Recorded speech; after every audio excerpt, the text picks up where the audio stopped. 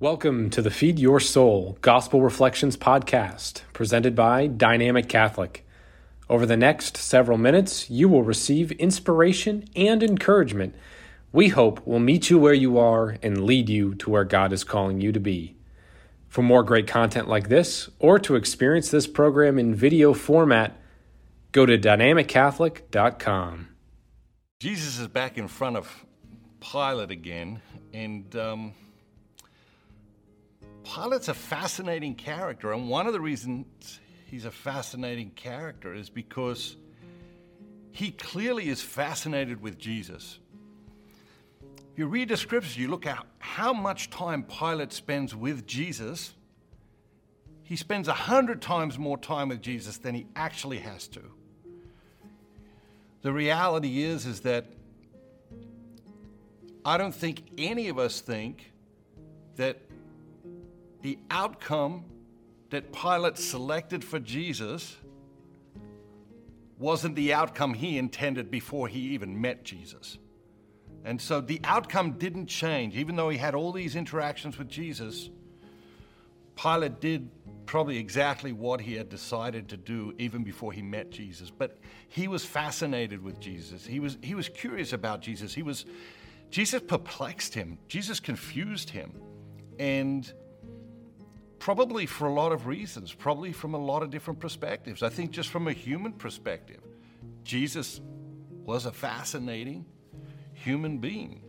But also from a perspective of conscience, I think that, nobody was indifferent to Jesus. People tended to love him or hate him. There wasn't indifference. We don't see that in the scriptures. And so I think that Pilate knew what he wanted to do, knew what he was going to do, but deep down he didn't feel good about that.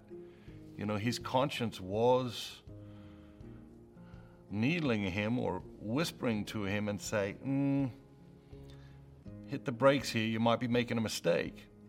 And so he continues this conversation with Jesus, partly out of sort of human curiosity and partly out of spiritual searching. He is like searching. His questions are clearly of and from a person who is searching. And in this reading, he says to Jesus, "Are you the King of the Jews?"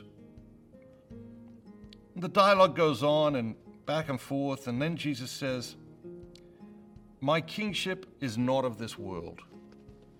My kingship is not of this world. And so Jesus is always pivoting back to one thing that he wants to remind us of, and that is there's another world.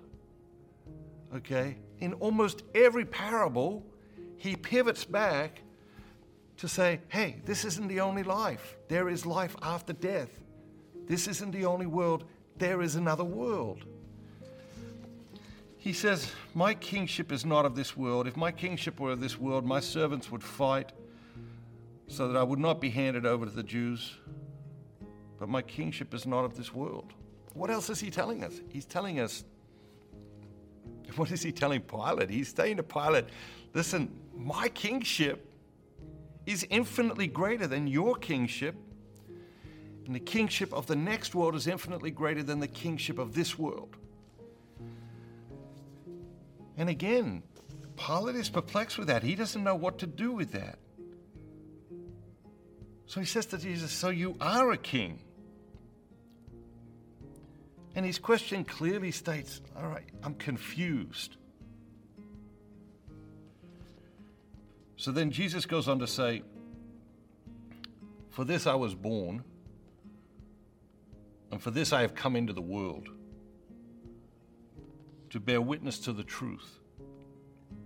Everyone who is of the truth hears my voice. It's one sentence, right? But there's so much there. What is it? Firstly, purpose. Purpose, purpose, purpose. Jesus is never confused about his purpose. Even when he's in agony in the garden, he isn't confused about his purpose. Great clarity around purpose.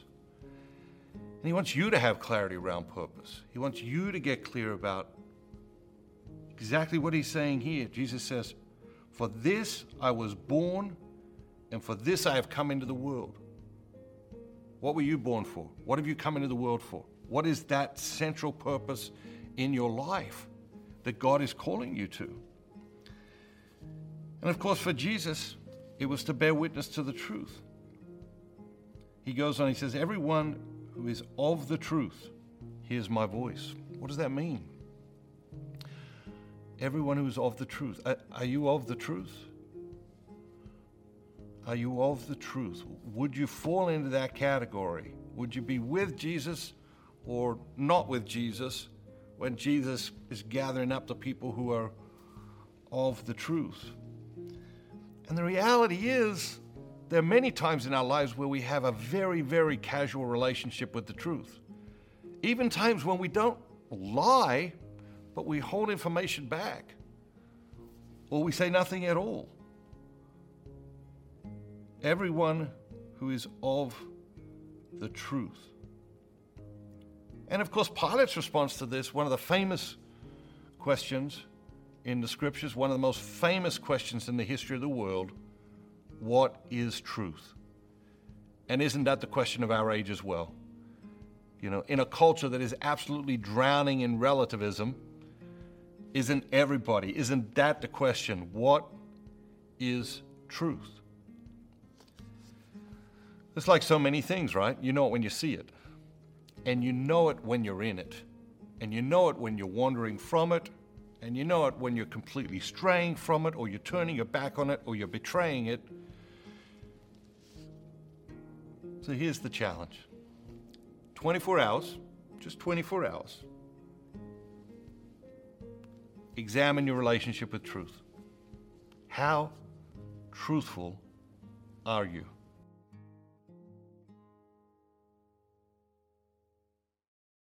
Thank you for listening. We hope this episode nourished your soul. For more great content like this, or to experience this program in video format, go to dynamiccatholic.com.